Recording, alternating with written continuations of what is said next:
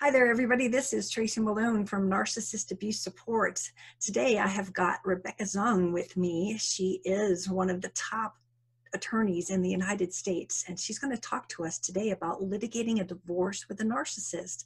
So, Rebecca, will you introduce yourself and give a little bit more bio than I just gave there? Thank you. Sure. Let's see. I am a divorce attorney by trade, is what I normally say, because that is sort of the basis of my skill level. I've been recognized by U.S. News and World Report as one of the best lawyers in America, and I'm AV rated by Martindale Hubble, and I'm AVO rated 10 out of 10, and all of those things. But I've also written 2 books. One is Breaking Free, a step-by-step divorce guide, and that came out in 2013.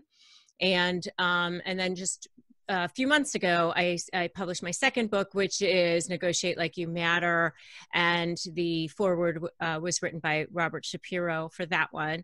I am also the creator of the course, Slay Your Negotiation with a Narcissist. And SLAY actually stands for strategy, leverage, anticipate what the narcissist is going to do, and focus on you and your case. And that just rolled out a few weeks ago, and it's doing incredibly well. And I have a podcast called Negotiate Your Best Life, and I have a YouTube channel, which is my name, Rebecca Zung, which I also talk a lot about narcissism and negotiating with a narcissist, and narcissism in the context of divorce and custody and all that sort of thing, based on my experience as a lawyer for the past over 20 years. So that's kind of it in a nutshell. You've got the credentials, girl, that's for sure. And we've interviewed before, and this is going to be a really good talk today, because we're going to talk about how do we negotiate when we get into litigation, which is really the 3 buckets, if you ask me, when you either are the dumpee of a divorce or the dumper, because some people do get away and request that they want the divorce, which really infuriates the narcissist even more. How dare you? They like to have that control.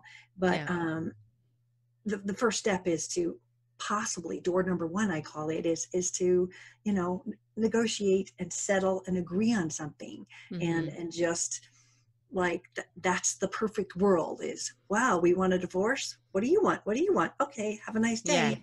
That never happens with narcissists. How's that work for you? That is the big X, like when you're watching House Hunters International, and they immediately eliminate one choice.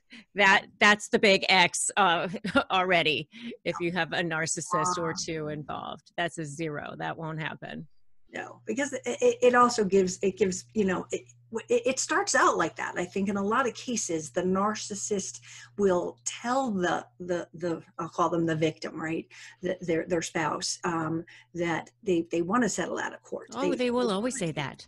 It's, oh, well, we'll save money. Let's do it this way.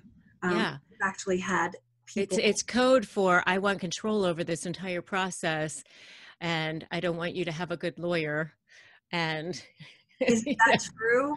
I mean, that is what they hate when you hire a good lawyer, and so many times, I know we both talked about this before, they just go, oh, fire that lawyer, you can use mine, or they just want to sabotage what you've already done, which really takes a lot of courage when someone is like told they're getting a divorce. Just that step, getting to a lawyer and researching it and making that decision, it takes a lot of courage. It takes a lot to get out that door and pick a lawyer.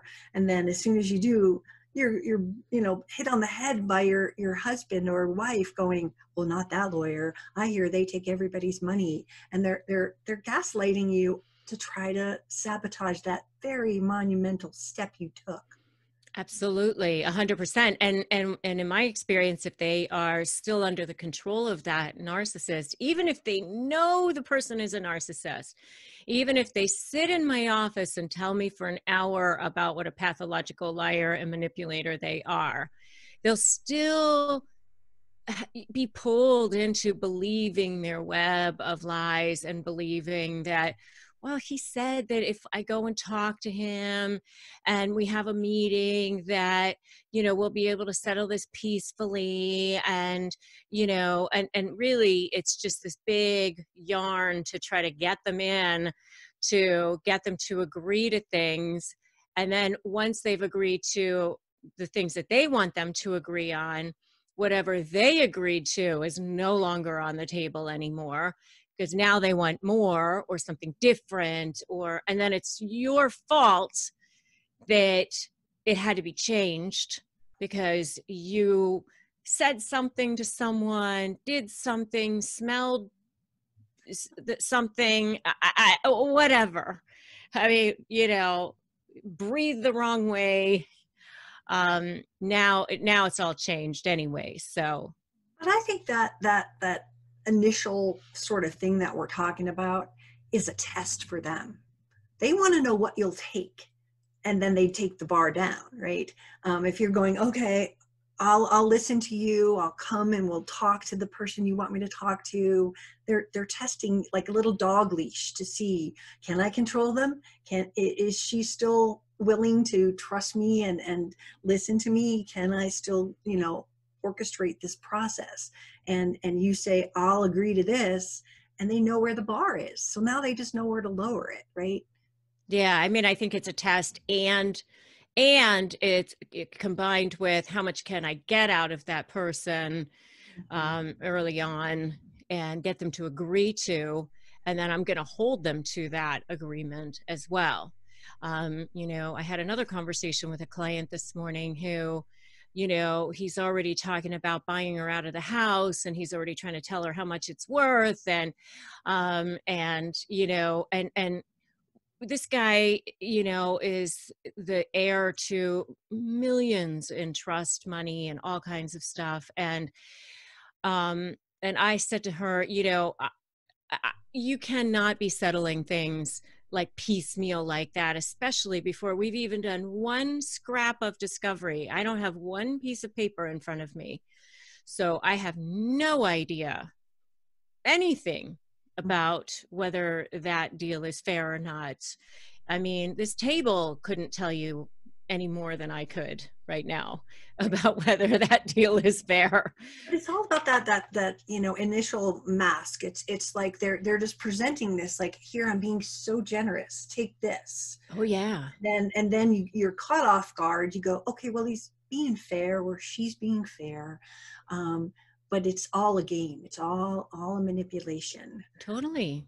Totally. Because, I mean, here's the thing is that, narcissists, and I say this a lot, is, that whole 10,000 hours thing about how it takes 10,000 hours to be an expert at something.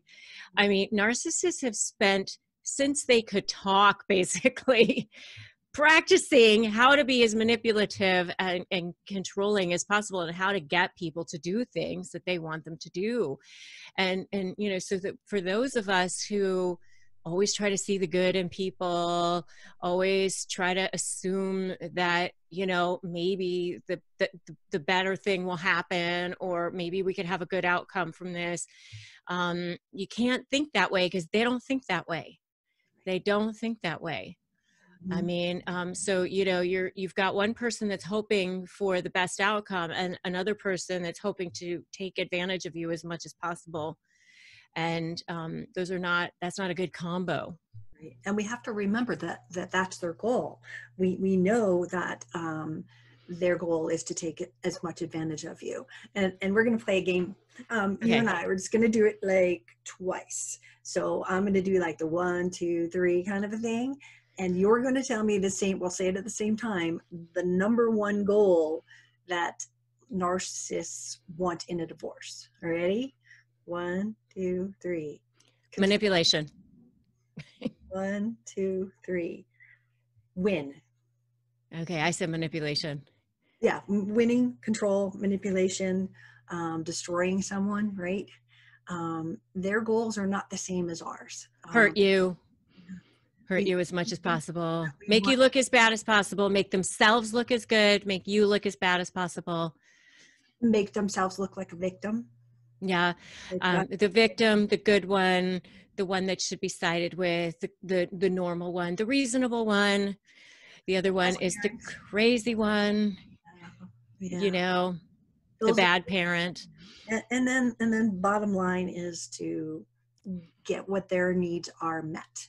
which is supply. I mean, honestly, that's what they really need more than anything is narcissistic supply. And they get supply out of controlling you, controlling the process, making you look bad, making themselves look good. So um, they they do want to win, but not, that's not like their only goal. Like it's not like that's the end. I mean, yeah, they want to win whatever they want for parenting time or assets or support, but it's not the way you think of winning. Like, you know, some people think, well, if I just give him everything he's asking for, it'll be done. No, because they don't get any narcissistic supply out of that. You haven't, they haven't exerted control over you. They haven't manipulated you. They haven't made you feel bad. They haven't made you look bad. Right. And that's also a game too, is they make these offers and people actually get involved and talk with their lawyers and pay money to decide on this offer, and then poof, oh, Fun. too late. It's like the game show. Beep, you missed the opportunity. We're sorry. Come back later. And it's a repetitive process. You're sitting there like going, okay, I agreed. Why can't we just make this go away? Then the bar gets hired and you're sitting in another battle scene. It's just never pretty. And I wish that we were not saying things are this bad for people, but they need to prepare. This is so important that they understand what they're up against, because I was blindsided in my divorce and I had no idea what could come, what did happen. And so if you can prepare and know this might happen, you're going to be emotionally stronger than getting it smacked in your face. So I think it's Yeah, 100%. And you won't be surprised when you see it happen. You'll be just like, oh, there they go again, being their narky selves. Okay. You know, because, you know, I'll have clients who'll call me up and say, can you believe he did this? Can you believe he did that? And I'll say, yes. Can't you believe it? You've been telling me for months how exactly. he's a horrible person. So just don't be surprised. And we talked about the likeliness of a settling in the beginning, not gonna probably happen. But then there's also mediation, which, before we talk about the litigation, which is our main goal here, I want people to know that generally courts require you to go to mediation, whether it's, that the narcissist saying, oh, let's go to mediation and work this out. That could be one of the things. But Mm-hmm. sometimes in a courtroom, the judge just sends you back to mediation. Mm-hmm. Well, and in most jurisdictions, mediation is required for all family law cases before you can even go to court. Sometimes it's even required for temporary issues, you know, like you can't go to court on a temporary parenting plan or temporary support until you've mediated that. I mean, you know, so it's pretty common. Court systems are really, really backed up and clogged. And so they're looking for ways to get things off their table. And so many times you're jammed into mediation first. Mhm. So, and this is something I talk a lot about in my SLAY program as well, which is do not mediate with a narcissist too early on. I mean, you know, this is kind of what you and I were talking about just now, which is, if you try to have any kind of a settlement conference with a narcissist while they're still feeling invincible, while they still feel like they have control over you because they have for the past 15 or 20 years or whatever it's been, it is pointless. They will never agree to anything. If they do, it's a trick. They'll certainly never sign anything. And you're not going to get anywhere of anything that you want. So the only way mediation works with narcissists, and it does work, sometimes, but not not not unless you've got some serious leverage going on over them. You have to have a strategy, number one, a full-on strategy as to how you're going to get from point A to point B, which is assuming that that's your endpoint. You've got to have a strategy, and within that strategy, you have to have leverage, which is, you're simply providing motivation for them to want to come to an agreement. That's really what it is. And for a narcissist, leverage is always somehow going to be tied up into either giving them supply or threatening that their supply is going to be taken away in some way. In other words, that they're going to look bad. They don't like looking bad in front of judges. They don't like looking bad in front of lawyers or mediators or people they respect. So that it could be that. It could be their money, which is a source of supply for them as well. It could be leaking information about them that they don't want leaked. Like I had a doctor one time who was a narcissist. I was representing the wife. The husband was a doctor, and he had gotten herpes and inflicted the wife with it and had, affairs, whatever. I mean, he was a pretty well-respected doctor in town, and that was information he definitely didn't want leaked. That's good leverage. So you have to give narcissists the motivation to want to come to an agreement with you. And early on in the process, they don't have it. They have to be beat up by the process a little bit. You've got to build that cage around them. And that's what strategy and leverage allows you to do. Right. I call the leverage you're talking about the smoking gun. Like if you have the thing that they don't want anyone to know, and yet sometimes while you might have that smoking gun, I had a whole lot of smoking guns in mine, and repeatedly in court, we would present them and they would lie and cheat, and then those things were thrown out, but it was like, oh my God, this one they'll be afraid of. And well, you kind of have to be really careful with your leverage. You can't, because it's got to be from all different angles. You're sort of like building a cage around the wild animal without them noticing that it's being built.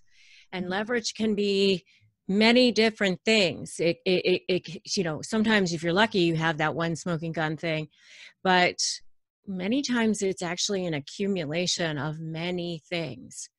It might be a summary of 100 different emails that show that he or she lied. Or it might be a summary of where they didn't exercise parenting time on a regular basis, where they changed parenting time on a regular basis. And that accumulation, that summary, shows it all in one place. And then you have to have the supporting documentation behind the summary too. But it might be a witness who's going to come forward and say something about them that dispels some myth that they've been proffering to the court or whatever. I mean, it's more often than not an accumulation of like 30 or 40 things rather than one thing. But it's them. And then sitting in a mediation, you've got to have a really strong mediator who's going to be willing to tell it like it is and say, listen, narcissist, if you go to court, you're going to look like a jackass. And, a lot of times they hire weak lawyers or lawyers that are going to just be their mouthpiece. I always say clients are like dogs and dog owners, that they always manage to find the lawyer that kind of goes with them and mirrors their personality. I mean, and so they'll always find that lawyer, because a lot of times my clients will be like, won't their lawyer tell them that blah blah blah, and I'm like, no, their lawyer is a paid mouthpiece. Their lawyer is there to advocate for their position. Right. Right. So, if they go against their client too much, they're just going to get fired and they'll go on to the next one. And these types of lawyers, they know exactly what buttons to push and how far to push them. So, in any specific case, they know to request from your lawyer 80 times the same documentation you've given 15 times, but they just keep pressing, they keep pressing and costing you money. And so it's this sort of like, when you've got that, I call them the shark lawyers, you've got that sort of battle ready lawyer against you.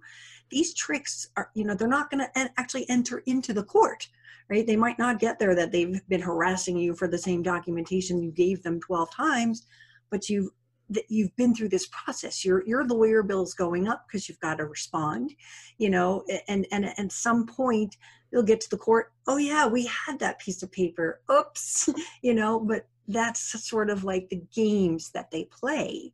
And some of it is on the actual floor of the courthouse, and some of it is to destroy you and to emotionally wreck you before you get into and wear you down.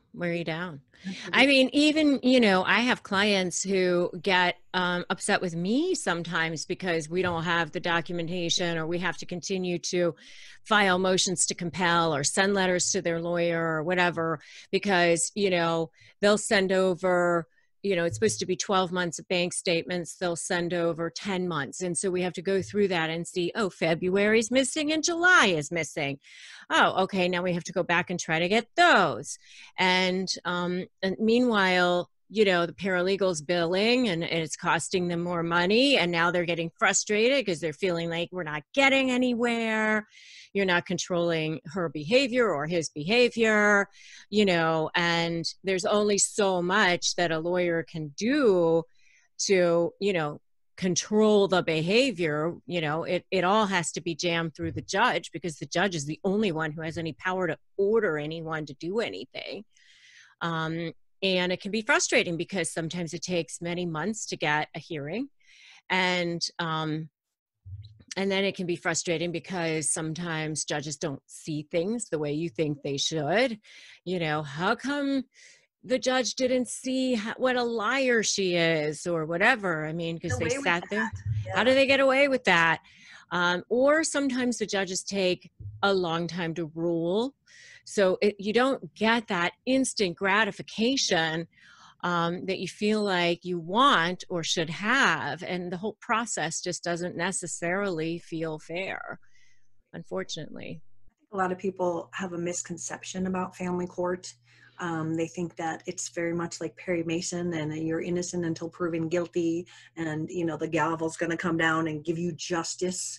And justice isn't really part of the family court. If your husband has opened credit cards in your name without your knowledge and has run up $100,000 in bills, the family court judge is not the one.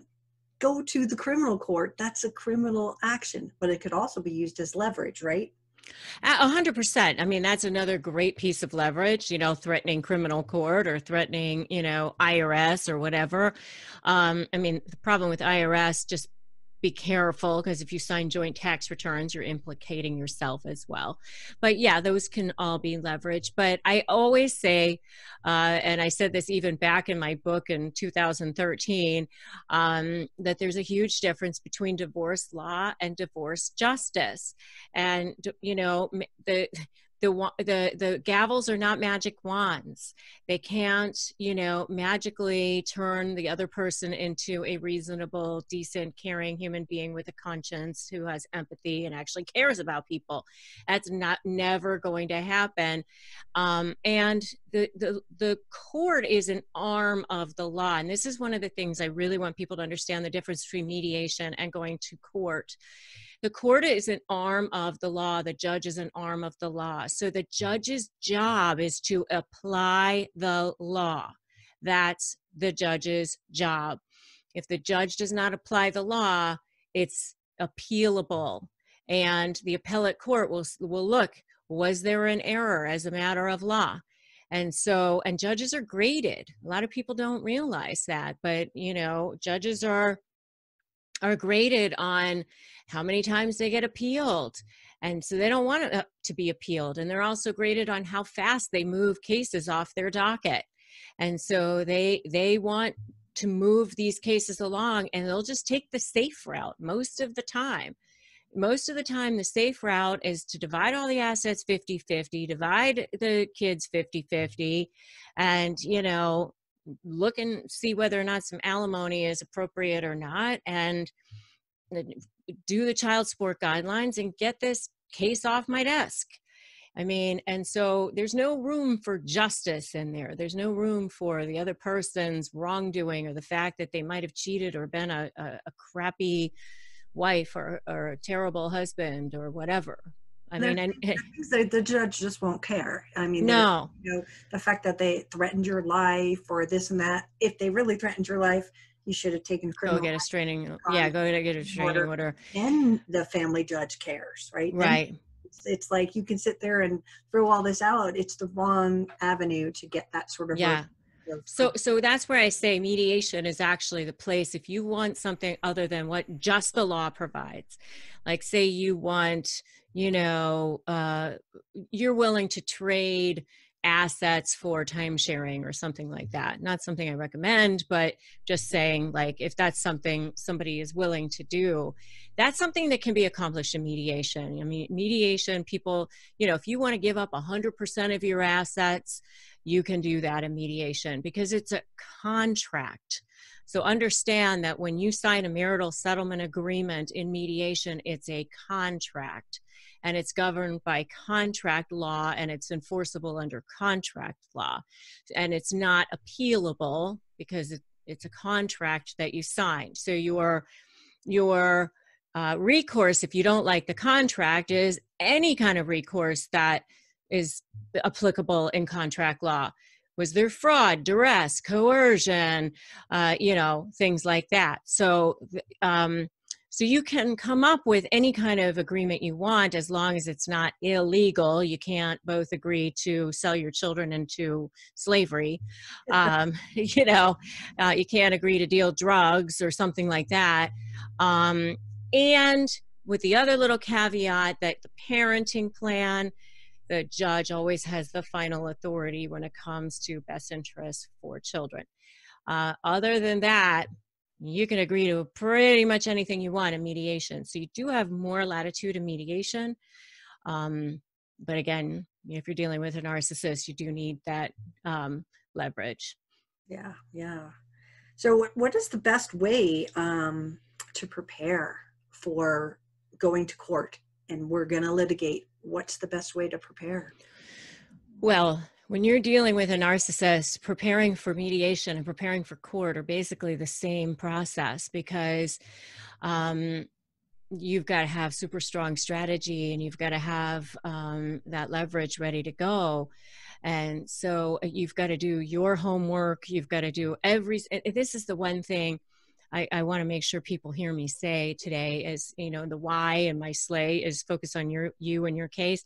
It is so easy to fall into this trap of pointing the finger at how bad the other person is when you're dealing with a narcissist because they give you so much material. I mean, they suck in every way. There's no doubt about it. And you probably have 15 million examples of how much they suck. But if all you have is a defense, that means you have no offense. That means no one's scoring any points for your team. So you want to make sure that you're focusing on your case too, mostly. What are the strengths of your position? Are there business valuations that need to be done? Do them. Is there a lifestyle analysis that needs to be done? Get it done. Is there a custody evaluation? Okay, maybe that needs to be done. Do we need to do some diligence into what this person's actual income is? Then we need to do that. Do all the homework and have all the research ready to go for your position.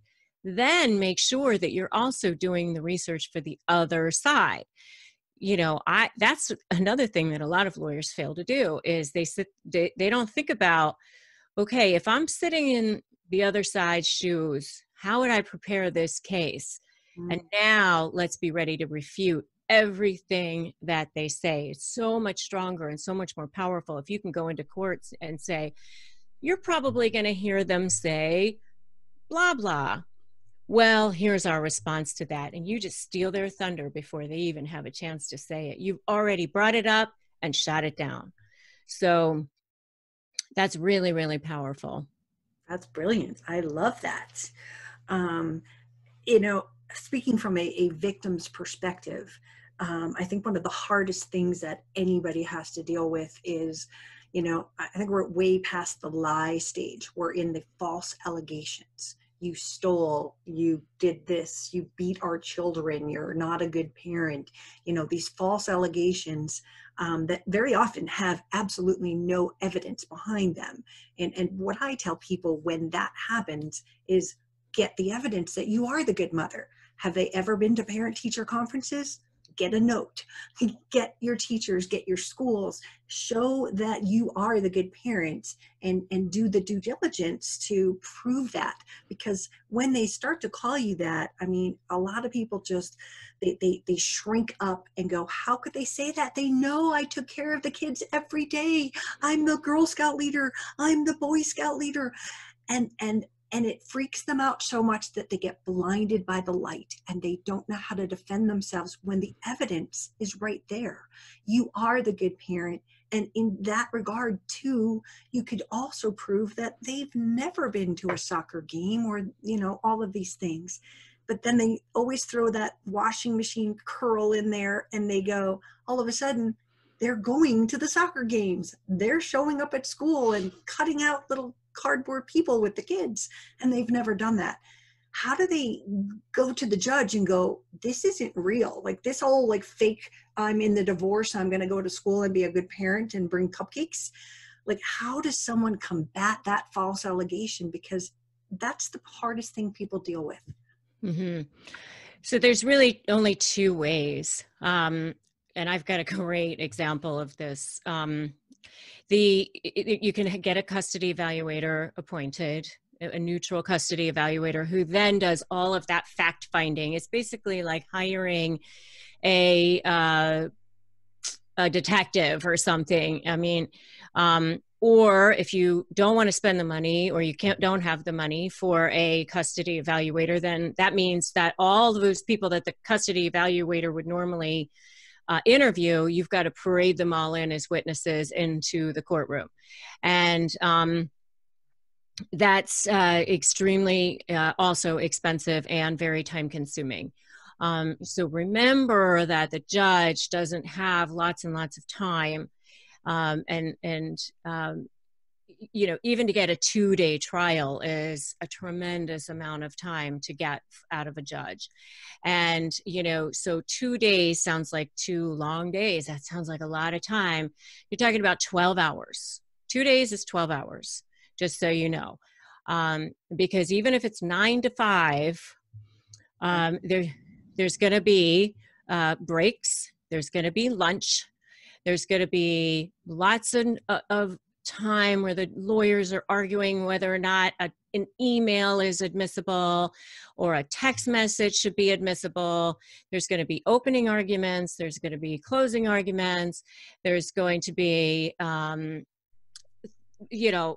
that the judge might have to run out and cover a juvenile hearing for 30 minutes or whatever. I mean, this is the real world. I'm giving people real world of what it's like. I've done the hundreds of trials. So that's what it looks like. So you're talking about 12 hours, and that's 2 full days. And that's if you get 2 full days. Now, to do your direct examination and your cross-examination is probably at least 3 hours, at least. And then you've got to do the other sides too. There's your 6 hours. That's 1 whole day. So now you've got only 1 day left. And the other side's going to have witnesses, and you're going to have witnesses. So it's really hard to think about how are you going to do that? That's why I am a proponent of custody evaluations if you can afford it and if you can get it, because then the custody evaluator, who's a licensed clinical psychologist, will get to interview all the teachers, your mother-in-law, the neighbor, or the piano teacher, or the soccer coach, anyone you want them to. Plus, because this person is a psychologist, that's how you get your psych eval. A lot of people want psych evals of the other person. You're not going to get it unless you put the children at issue. Only if it's under the guise of best interest will you be able to get a psych eval. But there's where you can get it, right there.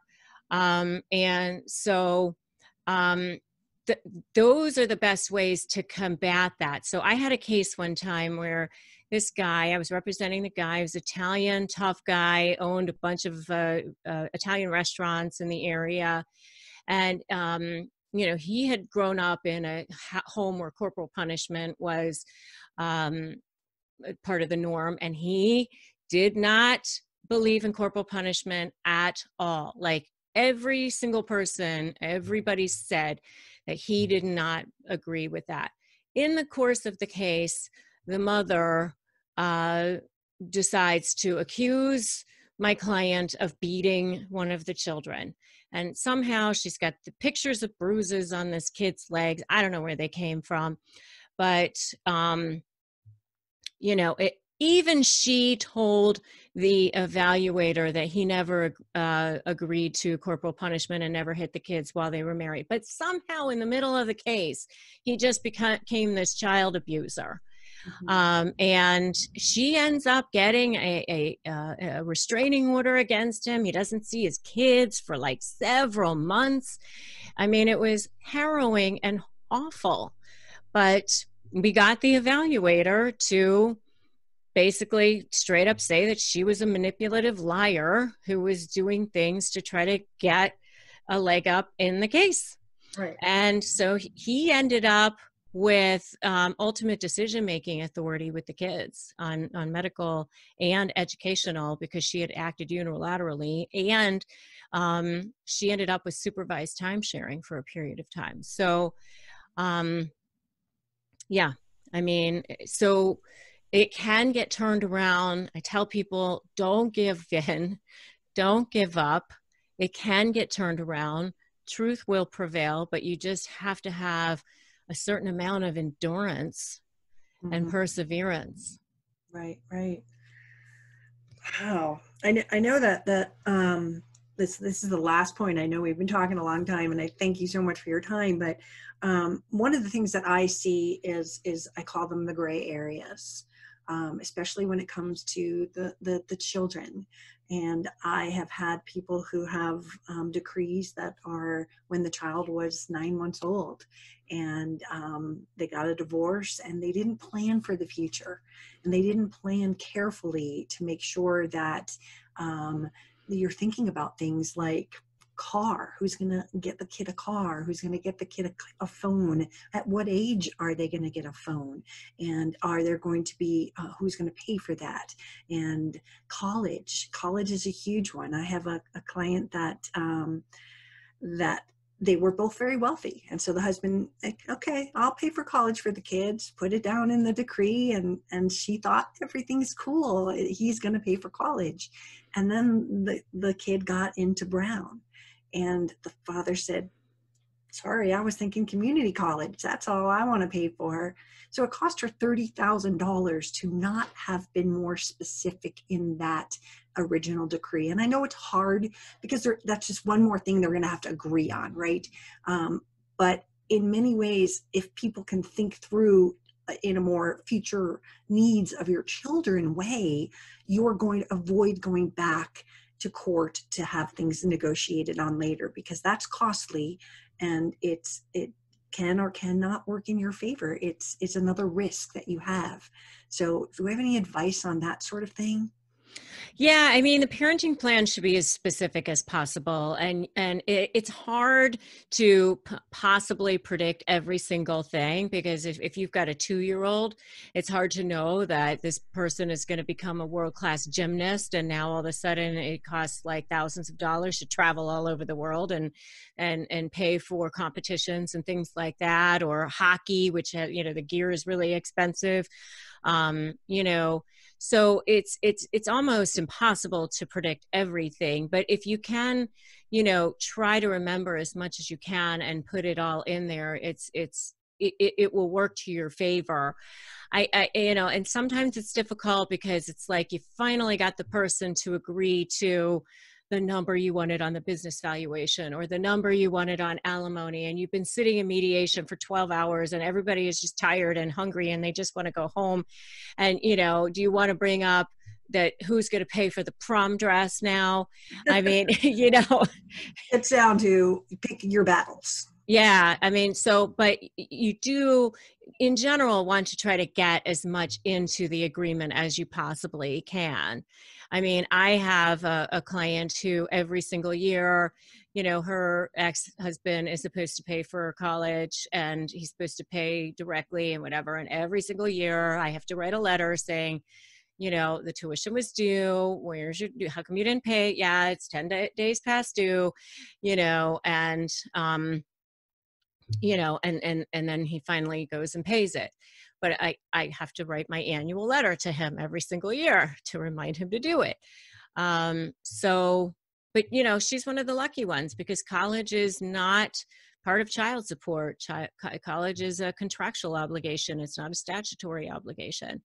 And so if you can get it into your marital settlement agreement, more power to you. It's lucky because a lot of times it's not. So that's good to know. I know there's so many things that come along in a divorce that hit us like a deer in the headlights, and it almost feels to the victim, the non-narc person, that the world is very unfair because it seems like it should just be, here you go, you get half, we go away, and then we'll have a nice day. Well, it's not going to be fair the way you think it's fair because it's not going to be, let's just nicely go our own direction and have a nice little agreement. Every single person who comes into my office says they don't want to fight. Even the narcissist says that. I mean, I think the narcissists sometimes they're either trying to make themselves look good to me, or they think that they've got it all wrapped up on the other side, where they're getting the other person under full control. Nobody wants to spend a lot of money with a divorce attorney, but a lot of people do. So why is that? So obviously not everybody is reasonable. Right. And I know the big fear for people too is legal costs, for someone who doesn't have it and it starts to escalate. What are we going to do? How will I ever pay this legal bill? Yeah. That's why they need to get my program. It'll save you thousands of dollars. An average divorce with a narcissist costs like at least 4 times more than the average divorce than a regular person. What's the average divorce cost? $15,000. Wow. Okay. An average divorce with a narcissist is $60,000. Wow. Well, I guess I win a prize for having $100,000 one. Ding, ding. Yeah. But I have had friends that have paid over $1 million. Oh, yeah. These are like, these are kind of on the lower end numbers because remember, average for those numbers also include, places where maybe in rural Idaho where the highest divorce lawyer is like maybe $200 an hour or something, I mean, so I think the numbers are actually kind of on the low end, frankly. So that's why I created the course that I did, because I wanted people to have access to the exact process that I would take to prepare a case. Right. And this course that we'll put a link in, but this course, is it intended for a person involved in the divorce, or is it something they get and they tell their lawyer, hey, go watch this? No, it's for themselves. But I mean, they can certainly share information and help to direct their lawyers on how, Lawyer, here's great leverage. Lawyer, here's a really good strategy we can use.